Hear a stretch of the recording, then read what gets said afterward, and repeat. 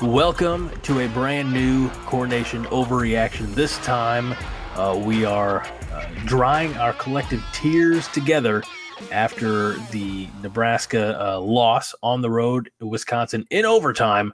The final score in that one being, I just had it here, but I have a bad memory. It was something like 24-17 in overtime. Right. Not something like it was. I had to stall long enough to pull up the score. 24-17, Nebraska loses in overtime to Wisconsin. I'm Greg Mahochko, joined as always by my good friend and broadcast buddy. Easy for me to say. That's Haas Reuter. You've been imbibing. You've been celebrating this weekend, so you have an excuse. The game, though. Not because of the game, but you had Friendsgiving, so you've had more than one. This is my first of the day. Coors. I see that Coors Banquet. Let me tell you what I'm drinking. I pulled this from looks like a Mountain Dew energy drink. Me? Yeah. Mine? No. This is 21st Amendment Brewery. This is called Fireside Chat. Ah, FDR fan over here. 7.3 ABV? 7.9. Oh. It is a winter ale with spices and cocoa nibs. 21st Amendment Brewery is from a place. Is it in Illinois? San Leandro, California. Oh. Okay. So look at that. A place in California actually likes the Constitution, or at least parts of it. Well, I had Friendsgiving today, and it was good. We watched Sunday NFL football, and I ate a lot of food, drank a lot of beer. And the entire time I kept trying to think about how am I going to explain this game from last night to our loyal listeners. Oh, they know.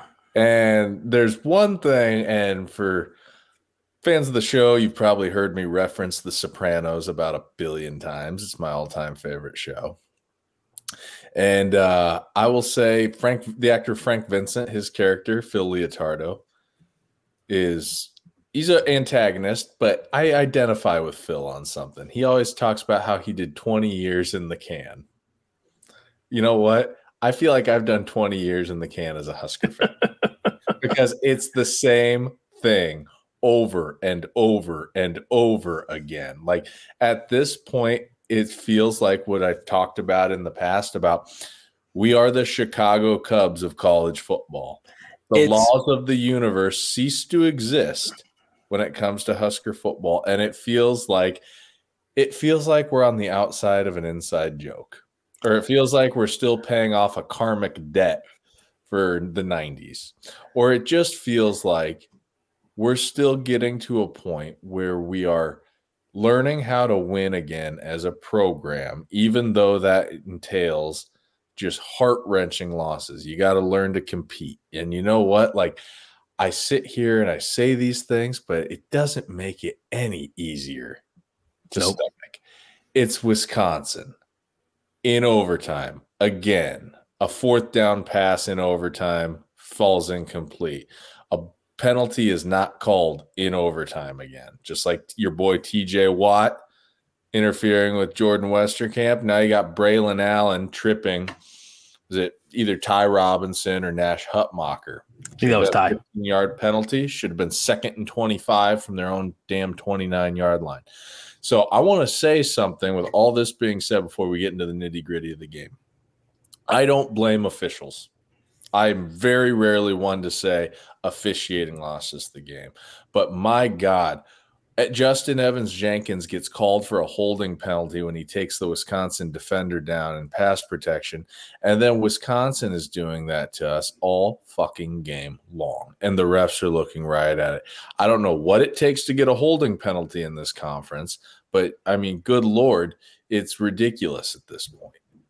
I mean, like, they're clutching, they're grabbing, and there's nothing. They're not called for. It's just the officiating didn't help, but it also didn't lose us the game. Seldom does. By that I mean seldom costs Nebraska the game.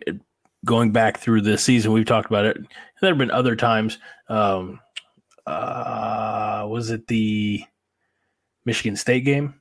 It was Michigan State when Malachi Coleman got interfered with, but again, there were other opportunities, but turnovers. Same with Maryland, turnovers. But then yesterday, we limited turnovers.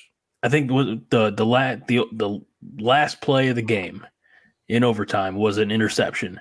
I don't really count that one. No, that's that hurt Nebraska, but other than that, Chubba Purdy played as good of a game as There were some close calls. There were some I'm sure he wished he would have had back, and there were some that I'm sure, with the benefit of watching film, the Matt Rule, Mark Satterfield would maybe open up his eyes to other possibilities, other options on some of those plays. But you can't put this one on Chubba Purdy's shoulders. We didn't see any turnovers. I think we had a little regression as far as some of the dumb penalties. We had some ill-timed false starts and things like that. But I mean, we're not going to bury the lead. Let's get into it. Yeah. Nebraska's last drive.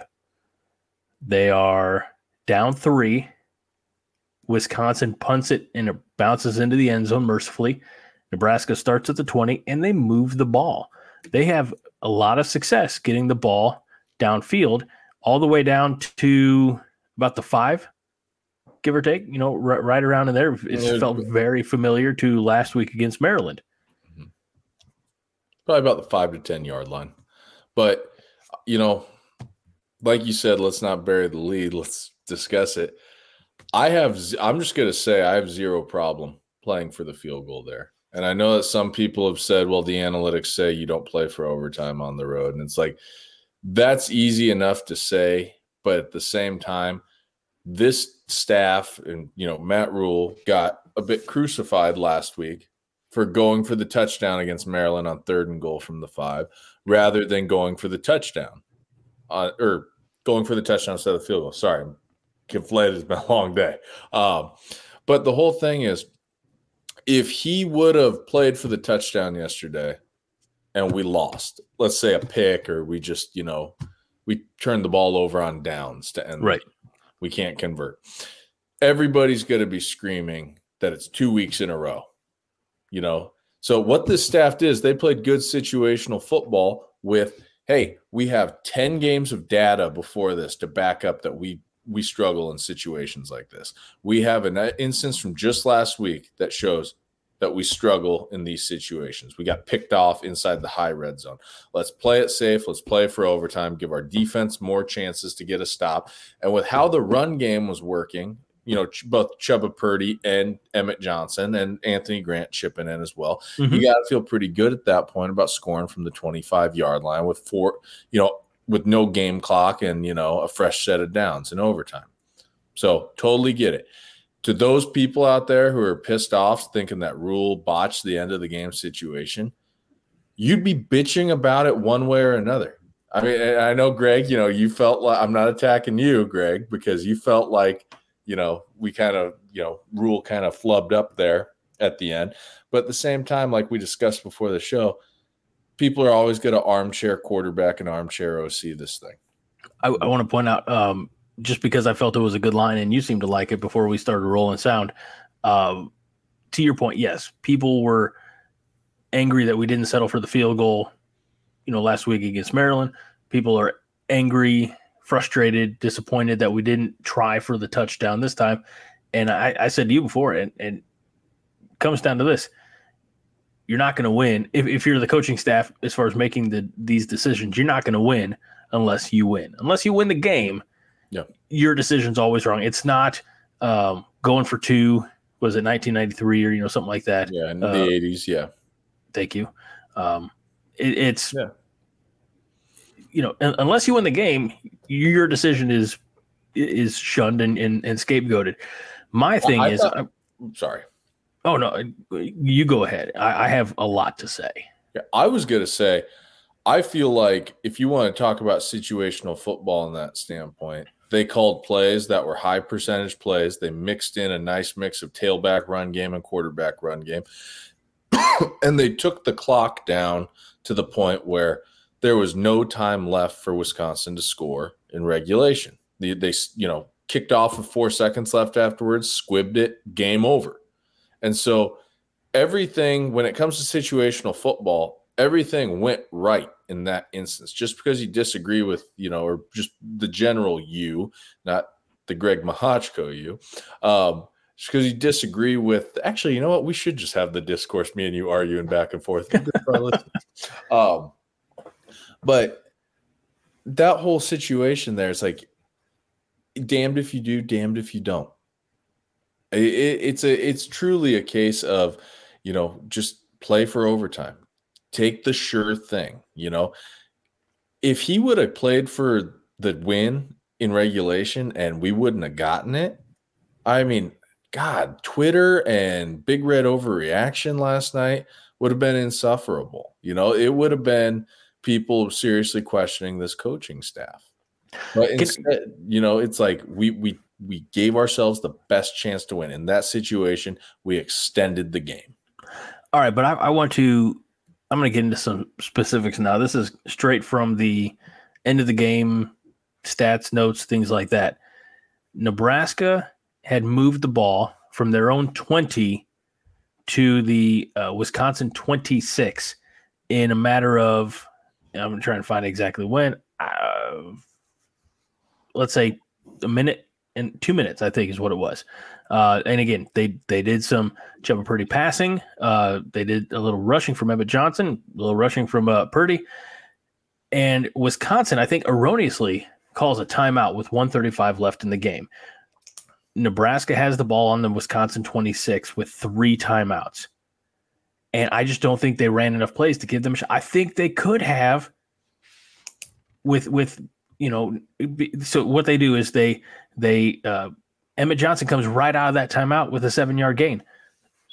So now they're at the 19. He only gets 1 yard after that, but then Purdy gets him a first down with a 6-yard. They're at the 12. Yep. And we took a shot to Kemp that was out the back of the end zone. But I got to say this, that people are really overlooking.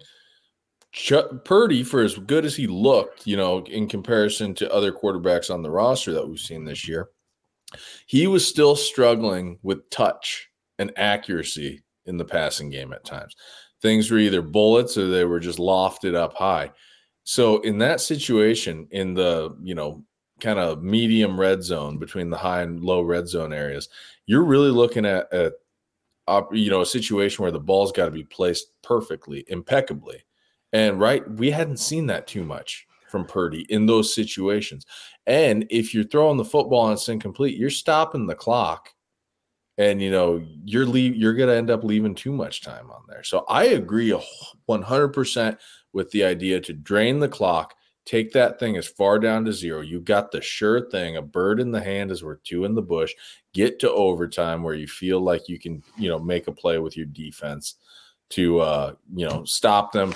You hold them to a field goal, and at the very least, you're at the 25-yard line. You try for a field goal. Is it conservative? May some people say that it's cowardly. You're tucking your tails in between your legs. Sure. But you know what? Situational football is where games are won and lost. I thought you were going to start crying. No. I think, first of all, there's no sure thing. Alvano, who has improved quite a bit, he missed a field goal at the end of the first half that if he makes that field goal, I think, we have a lot more confidence because all we need is a field goal. Yep. I thought of that one. If Rule kicks the field goal instead of going for it on 4th and 1. But I think the part that gets me, and I understand what you're saying about draining the clock down, but in 2 plays, we went from 1:35 down to 20 seconds. Do you remember? And I feel like we left a lot of opportunity because it wasn't a bad day offensively for Nebraska. I mean, you gotta just think that this staff is so snake bit though from the past 10 games that they're thinking, okay, let's not risk anything. We have a quarterback who threw a pick in the red zone last week in a similar situation. We have running backs that have had fumbling problems this year. Granted, Emmett Johnson has done really well, ever since that fumble against Illinois. But Anthony Grant has fumbled. We have just had terrible luck. And at some point, that sense of bad luck becomes endemic to the program and the culture of the program, and guys start kind of, getting spooked, or, that they get a case of the yips, so to speak. And these things happen. We've seen in the context of Nebraska football for the past 23 years, we have seen in those situations bad turnover after bad turnover at the worst possible time. Did we go ultra conservative? Yes, but it was the right call based on when you think of everything. And I'm not saying the staff's going, well, past 23 years, this team, this program makes mistakes in these situations.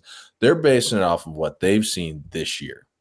And I agree 100% with the decision just to get the field goal, go to overtime, give yourself a chance to fight another day. I know that, as we mentioned before, no matter what decision the coaching staff makes, if it fails, if it doesn't work, if Nebraska loses, they're going to have a majority of people upset at them. If they would have be armchair OC, and they're going to be motherfucked all week, If they would have been aggressive, if they would have tried for 6 and it didn't work, we'd be saying, "Oh, why didn't you take the points?" I understand that. But I feel like there was a lot of game left on the table in regulation at the end. And I understand what I don't want to read. We could go back and forth on this. I feel like we'd just be spinning our wheels and saying each of us saying the same thing. I think so. But I just feel like I felt the offense had momentum on that drive, on that possession. And I would have liked to have seen them. I'm going to die doing the show. I died last night watching the game. I just would have liked to have seen them try with a minute 35 left. Try to. I think they had a lot of opportunity. I just think, I go back to that damn Wisconsin game, or not the Minnesota game. If you run the ball, you win the game. If you keep pushing, I think Wisconsin was on their heels. I do. And I think, again, all we do on the show, Haas, if you had, like, the name of the show shouldn't be Coronation Overreaction, it should be Coronation What If. That's all we do. We what if this shit to death. But I don't disagree. That's what we do. We're on opposite sides. It's the first time maybe ever. I will say this, Greg, though. To your point about being a little bit more aggressive, not leaving so much game on the table. And we did have momentum. At that point, I remember thinking from the 12 after Chuba picked up that first down on a 6-yard run, I remember thinking this would be a really good time to go quarterback run game. And you don't even mess around with a mesh, or a handoff. You don't put the ball in the air, but you break out a quarterback run concept that you haven't shown all year, one that you've kept in your back pocket, a designed quarterback run. That would have been probably the best situation, probably would have been the best call that we could have gotten into there if we wanted to play for the win, And if you don't get it, you take that timeout, you set up your field goal unit, and you go, So, I will say, I get where you're coming from, I get where you're coming from. But just from what I'm thinking of, I'm like, yeah, I'm taking that field goal every time after what happened last week. And that's not coaching scared. Like, I've seen some people, say that it was coaching scared. I don't think it was. What it was, it's using real-time data incorporating real-time data and feedback into your decision making. People want to say, oh, that's not what the analytics say. Like, well, what the fuck? That is the analytics right there. You took something that happened, you incorporated it into your thinking. So there you go. Well, let's talk about the other side of the game. And that was the first quarter. Oh God, man, I was in heaven. That first quarter was a thing of beauty. You had big play on the ground. I mean, you had Chuba Purdy. And here's the thing. It was the third play of the game. And it was Anthony Grant. And I remember that I was watching on my cable service, not on a streamer. And I used the rewind button because I just wanted to see the push and how the offensive line extended the boundary and helped Grant get the first down and a few extra yards. And about that time, it all froze. I said, oh, shit. I couldn't, nothing was happening. Couldn't play, couldn't rewind, couldn't hit live, nothing. So I said, all right, I got DVR. Let me hit the record button real quick. Did that, changed channel, back, and it picked up right where it left off. However, at that time, Nebraska had already scored. So I watched, the remaining part of the possession, because a friend of the show, Josh, said that Purdy scored on a broken play and took it all the way 55 yards, which he did. A thing of beauty. And Nebraska's up 7-0. Then Nebraska really, I think, got Wisconsin out of rhythm, off their schedule, however you want to put it. They moved the ball a little bit, and then they got the false start. Wisconsin getting a false start in Camp Randall's very rare, I feel like, and they have to punt the ball away. Nebraska wastes no time. A long pass, or I should say, a long catch and run to Jalen Lloyd, and boom, Nebraska's up 14-0 in the first quarter. And I think myself and every other Husker fan thinking, hell yes, it's about damn time. You're thinking, finally, we're having one of these games. Yes. And I think a big thing from that whole, sequence of events in the first quarter, first half, is the play calling wasn't demonstrably different than what we'd been doing all year. It was, we had a quarterback at the helm who had confidence. He knew how to read a defense, and he had the confidence to get out there and execute. Two things, both things that both Harburg and Sims both are lacking in right now. I thought that it was a really, there was it was a shot in the arm, so to speak, to get going. And so I liked what I saw there. But if we're going to talk about play calling, I don't know if you had more to add about that first quarter. I kind of hijacked this right here. No, that's right. I mean, you were talking about a quarterback with confidence. I think because he's been here, I guess maybe this is his second year now, Purdy. But he's obviously started in Florida. I didn't realize, or maybe I just didn't think about the fact he's 22 years old. And he might end up being a seventh-year senior by the time 2026 rolls around. So it's might have found our quarterback for next year. That's the thing, and about his play is there's no other option for this Friday against Iowa. It's Chubba Purdy's job. It's Chubba Purdy's job, and damn it, Chubba, you go out there and you beat those guys, and we go to a bowl game, you'll be a folk hero in Lincoln for the rest of your life. But as I was going to say, the only gripes I had against play calling were in three different areas. The 4th and 1 play call, we're running gap duo to Emmett Johnson on 4th and 1 in the first half. We don't get it. Ben Scott gets driven off the ball, off the line of scrimmage by the nose guard, and that penetration throws off the play. What happened there is it looked like Wisconsin had our snap count synced up. And whenever you see a team that's in a short yard situation, you see a team aligned in kind of that tribe or trio formation with 3 tight ends to one side for a long, you're getting at that point, an 8-man surface. What's going to happen is you're almost always going to see duo, just a simple handoff, to that strong side. And so we hadn't run that much this year, but at the same time, it's so ubiquitous across college football. Right. You can kind of anticipate. And then they had the snap count synced up. So right there, that decision to go for it and not go for the field goal, even though it would have been a little bit of a long field goal, it would have been about 51, 51-yarder there.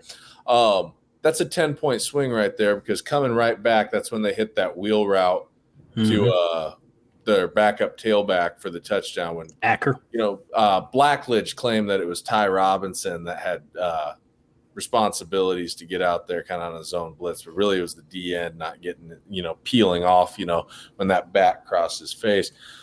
But what ends up happening is you got a 10-point swing there. The other area that I disagree with the play calling is when we're making 4th down stops late in the game and getting the ball back, we got a little conservative there with plenty of time left to go get aggressive and go after the win, So I had some problems with just running traditional tailback handoff run game there. I thought that would have been a good opportunity to get a quarterback run game involved and try to hit something, movement passes, rolling Chubba out, things like that. The third time that I had a serious problem with it was obviously it's the overtime play calling. And, you want to talk about curses, karmic debt, all that shit, take a look at our overtime play calling and yardage since 2015. I mean, it's like 24 plays and like a total of 4 yards in all these overtime games. So we got to get better there. Again, playing situational football in that context. But I thought Satterfield, he called an overall good game. I thought the game plan was solid. I don't really like the idea of a double pass so early in the game, that got snuffed out, but we were able to answer on that throw to Jalen Lloyd. Defensively, I think that there's some times that I thought our blitzes were well timed, but they didn't get home because of how badly Wisconsin was holding. And to piggyback on that, because I'm not saying the holding didn't exist. It almost always does in every play in college football. But I learned that old Tanner Mordecai is a little slippery, a little more slippery than I would have initially given him credit for. I feel like a lot of those times, there was an edge rush or a cornerback blitz, something like that, and he just kind of stepped out of the way, which is as much credit to him and maybe the defender coming in without whomever without the ability to alter their course as well. So I mean, I felt looking back, there were a lot of opportunities to bring Mordecai down in the backfield. That just didn't happen. And you would have thought Braylon Allen ran for 265 yards the way Todd Blackledge was talking about him. I mean, good Lord, they were ready to put his ass in the NFL Hall of Fame. Right. And he had run for 56 yards at that point. But let's see. He finished with, I have it here, he finished with 62 yards in net. Yeah, you would have thought he ran for 262. I mean, good Lord. Like, the guy's strong, but it's just like 2 years ago. Oh, he's 18. He's 18. He squats 500. It's like, all right, geez, okay. And if I have to hear one more time the story of, well, he was gonna, go wrestle or something, and he saw Melvin Gordon. He saw Melvin Gordon run all over this Nebraska team, and he said, "Oh, I want to be the next great Wisconsin running back." I'm like, I don't care if that's true or not. Yep. I don't even know. Isn't he from New Jersey? Let's look this up. Hold on, I got it right here. He is Fond du Lac High School. Okay, that's about as Wisconsin as it gets. No shit. For some reason, I thought I had heard during the 2021 game that he is from New Jersey, but I think I might be conflating that with Jonathan Taylor, who's from New Jersey. He's only 19 years old. Okay, dude. When he played us 2 years ago, he was 17 years old. Oh yeah, he's not even 18. Yeah. And they showed his workout regimen. I'm like, yeah, great, but he benefits. In years past, he benefited from the system. And this year, it wasn't his system, so he hasn't done as well. He'd been injured. Speaking of the system, I want to say this about Wisconsin. They must have shuttered their vitamin S program in strength and conditioning because those guys, their defenders used to have physiques that, like, honestly look like bodybuilders almost. Mm-hmm. And now, kind of they're more like, Jags, just a guy, And so they must have shut down their vitamin S program. I'm the next Wisconsin linebacker. That was horrible. I'm sorry. Number 61, Greg Mahochko from Belleville, Illinois. Yeah. No, I would never. Is that your hometown? Well, it's where I live. What's your hometown? Oh, I'm a man of many hometowns. Where were you born? In Belleville, Illinois. In fact, I go past the hospital I was born several times a week, it seems. So, but I bounced around in my youth, I'm a man of one town, Omaha. Well, Gretna's just another neighborhood in Omaha anymore. No, don't give Omaha everything. All right. No, dude, Omaha's a great place. I love Omaha. I'm an Omaha guy. Oh, you're a J-sker. I know it. Hey, I watched Wow. I watched Creighton beat Iowa the other night, and you know what I told the Iowa fans? I was walking out of there, got you tonight, and we'll get you again 10 days later. And they're like, Creighton doesn't have a football team. I'm like, yeah, you're a moron. Turn the hat around. It says Nebraska on it. Yes. You have Creighton gear? Yeah, I have Creighton gear. Well, everybody, that's the end of our show forever. I'm an Omaha Catholic. Of course I have great. I don't know what even to think about this. I'm learning so much about you. I can't, after this weekend, no more surprises. All right, Hoss? Anything dramatic that you need to tell me. Actually, I do need to tell you something. I need you to send it to me in reading. Our defense, okay, got exposed last night. And again, I mentioned blitz is not getting home. And, they were being held. But really what it came down to is the fact that Phil Longo, Wisconsin's OC, he was dealing. He was calling a pretty damn good game. It doesn't hurt when we totally forget how to defend quarterback draws.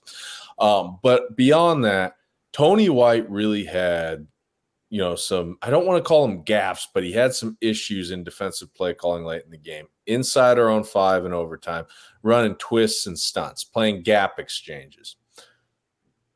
Good way to disrupt the offensive line. But in that situation inside the red zone. Don't you got to go hat on hat? Yeah, hat on hat. Offenses don't like to pull linemen in those situations. They don't want to open up a gap. They don't want to, compromise gap integrity. The same thing goes on defense. You want to maintain your gaps. You don't want to be twisting, stunting, leaving gaps open while waiting for somebody to fill back in. You just want to play it mano-a-mano, hat on hat. And so that really hurt us there because that gave them enough, that line movement, those games we were playing with our gaps, that gave them enough of a crease to get Braylon Allen into the end zone.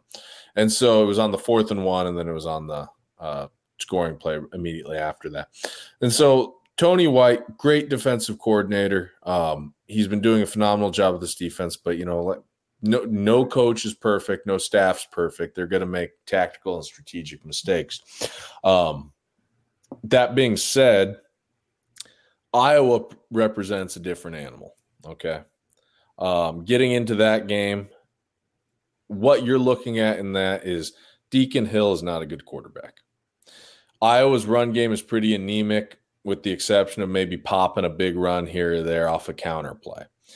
Our defense should, operative word should, be able to feast in this game. If they can really just keep everything in front of them and not give up big plays in the play action bootleg game, if they can cover up that tight end or H-back dragging underneath, if they can cover up the square in the direction of the bootleg and just make sure that you're not giving them time to get the defense out of position, I think that we can be okay defensively. Offensively speaking, we're going to be playing probably the best defense outside of Michigan that we'll see all year. And so we're going to have to be prepared, and we're going to have to be able to play mistake-free football, limiting turnovers and limiting turnovers and penalties. And we're going to have to really, I think, take our shots in the passing game with Purdy, and then we're going to really need to run Grant and Emmett Johnson quite a bit. I think that the best case scenario would probably be really try to force them off the ball. Try to generate some movement off ball, because where Iowa really excels in shutting teams down is when their linebackers are able to flow freely sideline to sideline. This is definitely a case where their linebackers are better than their defensive front.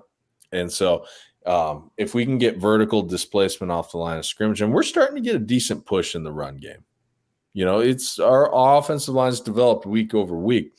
But if we can run the football, hit some shots in the play action passing game, and then if we can really contain their offense or on defense and not let them get right and look good against us, I think we'll put ourselves in a really good spot. That being said, the biggest thing, and this is why I have an ominous feeling about this game, the biggest thing is going to be field position. It's going to be cold. There's still a chance for precipitation, although right now it looks like it's going to be dry. It's not going to be a snow or rain game. But what you're talking about is they got Torrey Taylor, their punter, and he's masterful at flipping the field. Right now, we saw it last night. Brian Bassini, we get our ass kicked in the hidden yardage department in terms of field position. Brian Bassini didn't have the best day punting. He did not last night. What that's going to mean is we have to at least go on drives, pick up a couple of first downs before a drive ends in a punt. Because we can't be starting from our own 8 or our own 15 while, they're starting from their own 40. I feel, like I said, I have a little bit of an ominous feeling about that game from the special teams perspective. That being said, based on the physicality we saw last night against Wisconsin, based on the overall play calling and execution outside of a few spots, based on defensively how we've played, I wouldn't say against Wisconsin. Wisconsin isn't exactly a litmus test for how we go up against Iowa anymore because Wisconsin's not running the old classic Wisconsin offense anymore. Right. This defense should feast against Iowa. All that being said, between play calling, between schematic matchup, between execution, physicality, if we play like we did last night against Wisconsin, we can beat Iowa by 10 to 17 points. Like it's good. The big thing is going to be special teams. Mm-hmm. It is going to be winning the field position battle. Iowa is not going to run up and down the field at will on us. This isn't LaShawn Daniels and Akram Wadley in 2016 and 2017. This isn't TJ Hawkinson and Noah Fant in 2018. I don't even think this is Nate Stanley and Amir Smith-Marset and Tyler Goodson in 2019. What this is an offense that's going to struggle to move the football so long as we just play good fundamental defensive football. And I do. Most defensive linemen can't play every snap in a game. They're not built for that. And it was very noticeable when Nash Hutmaker came out late, I think in the third quarter, early fourth quarter, that the Wisconsin offensive line was able to get a little bit better push. It is a different defensive line when he is in there. When he and Ty Robinson are in there in tandem, say what you want about the NBC announce crew last night, but that is quite a powerful duo. Oh, yeah. And I like, and some of the young Cam Lenhart made some nice plays last night. I don't know when Van Poppel. Riley Van Poppel, and I don't know when Prince Will's coming back. I saw him last night, number 18. Okay. So if he can be that much more ready to go, given that it's a short week, I'm really curious because he got the holiday. I'm really curious if Nebraska, if Matt Rule said something similar to after the Michigan game, is like, we got work to do. We're going back to practice tomorrow on Sunday. How do you prepare coming off the I guess the heartache, the heartbreak loss of last night, when you put everything out there, now you got a short week, you got the holiday thrown in. How do you prepare in a situation like this that Nebraska faces this week? You tell them you got one more chance to get to a bowl game, and it's against a team that I know Rule's going to downplay the history before he got here, but I think he's going to downplay that publicly. Mm-hmm. But I think he's going to be saying some stuff privately, and it's, hey, this is a team that has absolutely taken joy and pleasure in pushing this program around for the better part of the past decade. What the fuck are you going to do about it? Mm-hmm. It's kind of that, I don't want to get too into the, it's all about the institution because, again, these players, they were 15 years old when Iowa started their streak on us. Right. We ended it last year. But at the end of the day, there's enough guys on this roster that were there for 2019, 2020, 2021, those heartbreaking losses and the shit that program has talked after beating us.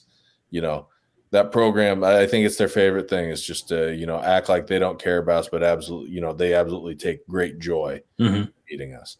And as some Iowa fans need to be pointed out about is they went on that streak against the two worst head coaches we've ever had in the modern era. Frost and Riley. And so you gotta get up for this game. Everything's on the line. It's a one-game roll of the dice. That being said, you got to play. You can't be pressing. You just got to prepare and you got to play your game like they're capable of. And Black Friday fighting for bowl eligibility at home hasn't exactly been kind to Nebraska. Lost to Colorado in 2004, lost to Iowa in 2019, and now, we're up against it again. Or we lost to Iowa in 2015 as well. Now we're up against it again this year. And so We got to find a way to get it done. You know, I'll be blunt. If that doesn't motivate you as a football player, I don't know what does. I mean, this is nut cutting time right here, to quote Eric Chenander. Just realized that my microphone was muted. This came across while we were talking here from Ben Stevens. He's Big Ten Ben. He's, whatever. He's the host of Sports Grid, and he says the Iowa-Nebraska total points opens with an over-under of 27.5 points. This will match the lowest FBS total ever, tying Iowa's game versus Rutgers 2 weeks ago. And it's the sixth time in Iowa's past 14 games that the over-under is the lowest or co-lowest FBS total ever. All 5 prior games went the under. Now, you said in a best case scenario, 10 to 17 point Nebraska win. So you're looking at either 17-10 or 20-10, something like that. 20 to 10 is actually my prediction. Okay, so you're taking the over. Yeah, slightly. Because here's the thing: these games are kind of like when you're playing a defense and they're outmanned, they start throwing junk fronts at a team. You know, there's mismatched fronts and coverages trying to throw off the offensive line. These games are kind of full of that kind of stuff. You know, they're full of junk fronts, they're full of trick plays, they're full of emotion. It's senior day, it's bowl eligibility, it's a rivalry game, all that stuff. The weather's bad. You just never know what's going to happen. I think that these games are probably outliers. I don't follow sports gambling closely at all. I've never gambled on a game outside of I put placed a few bucks on prop bets during the Super Bowl on like who the MVP is, but I've never gambled on point spreads, money lines, anything like that. But I'm willing to bet that I bet the results are skewed a little bit on rivalry week, last game of the regular season, so. How, as far as prop bets go, would you put money on Nebraska defense coming up with a score on Friday? No. Just because it's not in the team's makeup to. I mean, like we tend to, in the spots that we could get a defensive score. I mean, when you got a team pinned, we tend to play a little conservatively when they're coming out. We're going to stay in cover 2. We're going to keep everything in front of us. Safeties at 12 yards. Hopefully not bite on something short and get beat deep. So you're not seeing a lot of like jumping routes in that situation. You see us generate turnovers at midfield, inside our own red zone, when it's kind of when our backs are up against the wall. But I don't really see us having an opportunity to get a defensive score unless we like block a field goal or something, like we did against Purdue. And so I think that would probably be I feel more like a blocked punt or a blocked field goal would be the case more so than a defensive takeaway and score. I'd really like something good to happen with the defense, with them to come. Look, I remember I put this out on X last night during the game. I say, as things, we got 2 consecutive 4th down stops. I mean, before the final one where Wisconsin punted away when they thought they were in 4-down territory, we had big moments from and I remember because it was the poor Phelan Sanford just went right through a gap and shoulder to shoulder met Acker and caught him for no gain. And then Sanford's like, I've done my part. I'm coming out. Very next play, Braylon Allen gets nothing.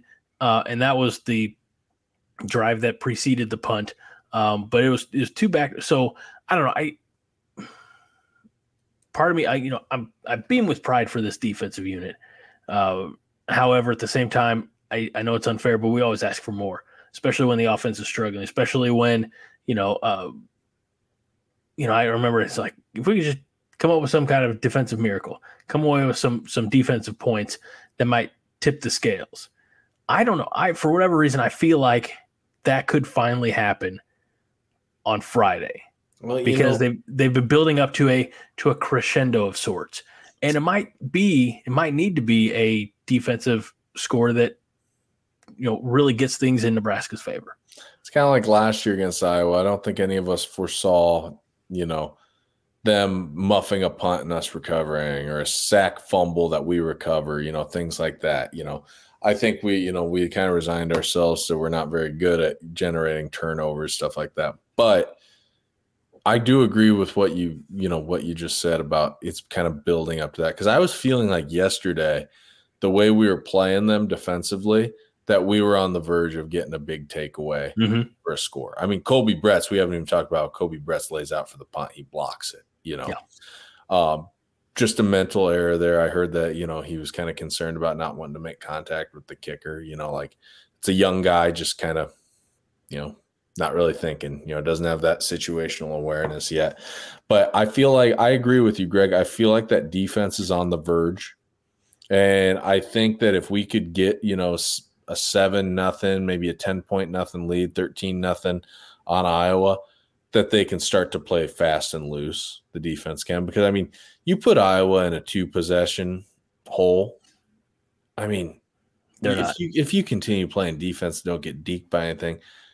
That's as good. That 2-possession lead's as good as gold. You can take it to the bank. So that's the other thing.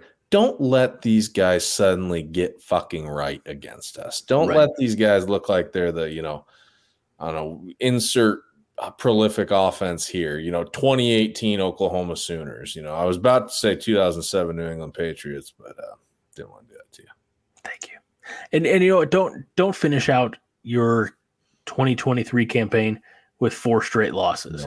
Because a month ago right now, we were sitting at 5-3. Well, not like a month ago today, but like at the beginning of this month, 5-3. And that day, if it had been like, oh, you're going to finish 5-7, it'd be like, oh, God, fuck, talk about disappointing. Go salvage something, Go, and I think a lot of people would relish, a win against Iowa for bowl eligibility, and to beat a ranked team all in one go. Like, it's right there for the taking. Find a way. Find a way. And the biggest thing is, don't dig yourself in a big hole that you got to climb out of. Like we've seen that against Iowa in the past, 2018, 2019, those games. Battling back at the end, but running out of gas. I don't want to necessarily compare. Former HCSF didn't have a win against the ranked opponent, I don't believe. No. And I'm pretty sure they weren't really that close. So to come out at home, Black Friday, rivalry weekend, and do that for Matt Rule in his first year would be I think it would be another confirmation or validation, perhaps, that we have the right guy. We're going in the right direction. And to quote Guns N' Roses, all it takes is just a little patience. GNR. GBR. Oh, I wish I was good at graphic design, because I'd probably try to blend those two, but I'm not. So, yeah, I mean, again, find a way to get it done. You don't want your season ending like this, Nope. Find a way to extend your season, just like we found a way to extend the game last night. Kick a field goal as time expires to win it all. Well, this game might end 6-4. This game might end 0-0 and start going to like field goal, like they do penalty shots in hockey and things like that. So anyway, all right. So we've got. I'll say this too about about this upcoming Iowa game. So this last night, toward coming down the stretch, being stressed out on our last drive of regulation, I was like, I'm stressed out now. Late game situation, angsty, pacing back and forth. It's like, man, this is usually how I feel during an Iowa game, Nebraska-Iowa game. And then after we lost, I realized something. I was like, damn it, I really wanted to go into that Iowa game with bowl eligibility already locked up, because my stress level during a Nebraska-Iowa game is through the roof to begin with, because I hate losing to them more than any other team we've ever played. I despise losing them because of all the Iowa fans in the Omaha metro area. I know a lot of Iowa fans. I can't stand having to hear them chirp. it's been the joy of my life just to shut them down with 24-17 for the past year. I would like that to continue. Well, I don't know if 24-17 is going to happen because 10-3, 10-6, 10-7, 10-9. So I can always, have the joke like, oh, what time is it in Iowa City? Oh, it's 10-9. Never gets old. I'm corny. All right, man. So you've given your prediction. 20-10 is what you think. I always reserve for the Iowa game getting specific about how that works, the prediction, like how we get to the score. Should I go in depth? Bring it on. All right. So Nebraska 20, Iowa 10. I am going to say AJ Allen. Emmett Johnson goes over the century mark for the first time this year. I'm going to say 120 yards and a score. And I'm also going to say that we score a touchdown. The other scoring touchdown that we have is on a fake field goal. Okay, that's ballsy. Yep. It's rivalry. I don't hate it. I'm just saying it's ballsy. All right, Greg, I know that it's one of those things, though, if it doesn't go well. Oh, yeah. Hey, if that happens, if we try a fake field goal and it doesn't go well, you will have me on the overreaction show going, I fucking hated the call, okay? I'll be right there with you on that. All right. But, Greg, it's my birthday this week, this Sunday. I turned 33, November 26th. I need something from you here, pal. I know that you give your prediction during the 5 heart, but as a gift to your co-host, podcast buddy, I don't remember what you always say at the beginning. Can you give us a prediction today? Aside from walking out of there with a dub. No. Oh, man. Really? No, I can't. I will. I'm just saying, I was going to say now, it's important for viewers and listeners who watch this and also watch 5 Heart Podcast to know that if my numbers change between now and Wednesday night, it's not because I feel any different one way or the other. It's just that I have a bad memory, so I've probably forgotten the score that I'll give now. Nebraska's going to win. I like 21-10. Okay, so we're kind of right around the same idea. And that's just because Iowa's defense is I hate giving them flowers, but they're nothing to joke around about. Maybe the front four is not as good as usual, but like you said, linebackers are where their strength is. I don't know if we get that many shots inside the red zone, inside field goal range even. So I'm going to say, let's get our touchdowns while we can. And let's let the offense or the defense, the black shirts, take care of business. And that's why I say 21-10. Okay. I like it. I'll probably have a different answer on Wednesday. As long as we're still winning, that's all that counts. I will never not pick Nebraska. So Good. I don't care. I don't think I've ever picked us to lose. No. The Chatterfields on Wednesday or usually Thursday night, the comment section will sometimes be a little angry, tentative, sometimes spicy, trolling. But the good ones are always pick Nebraska. So good. Let's find a way to get it fucking done. All right, brother.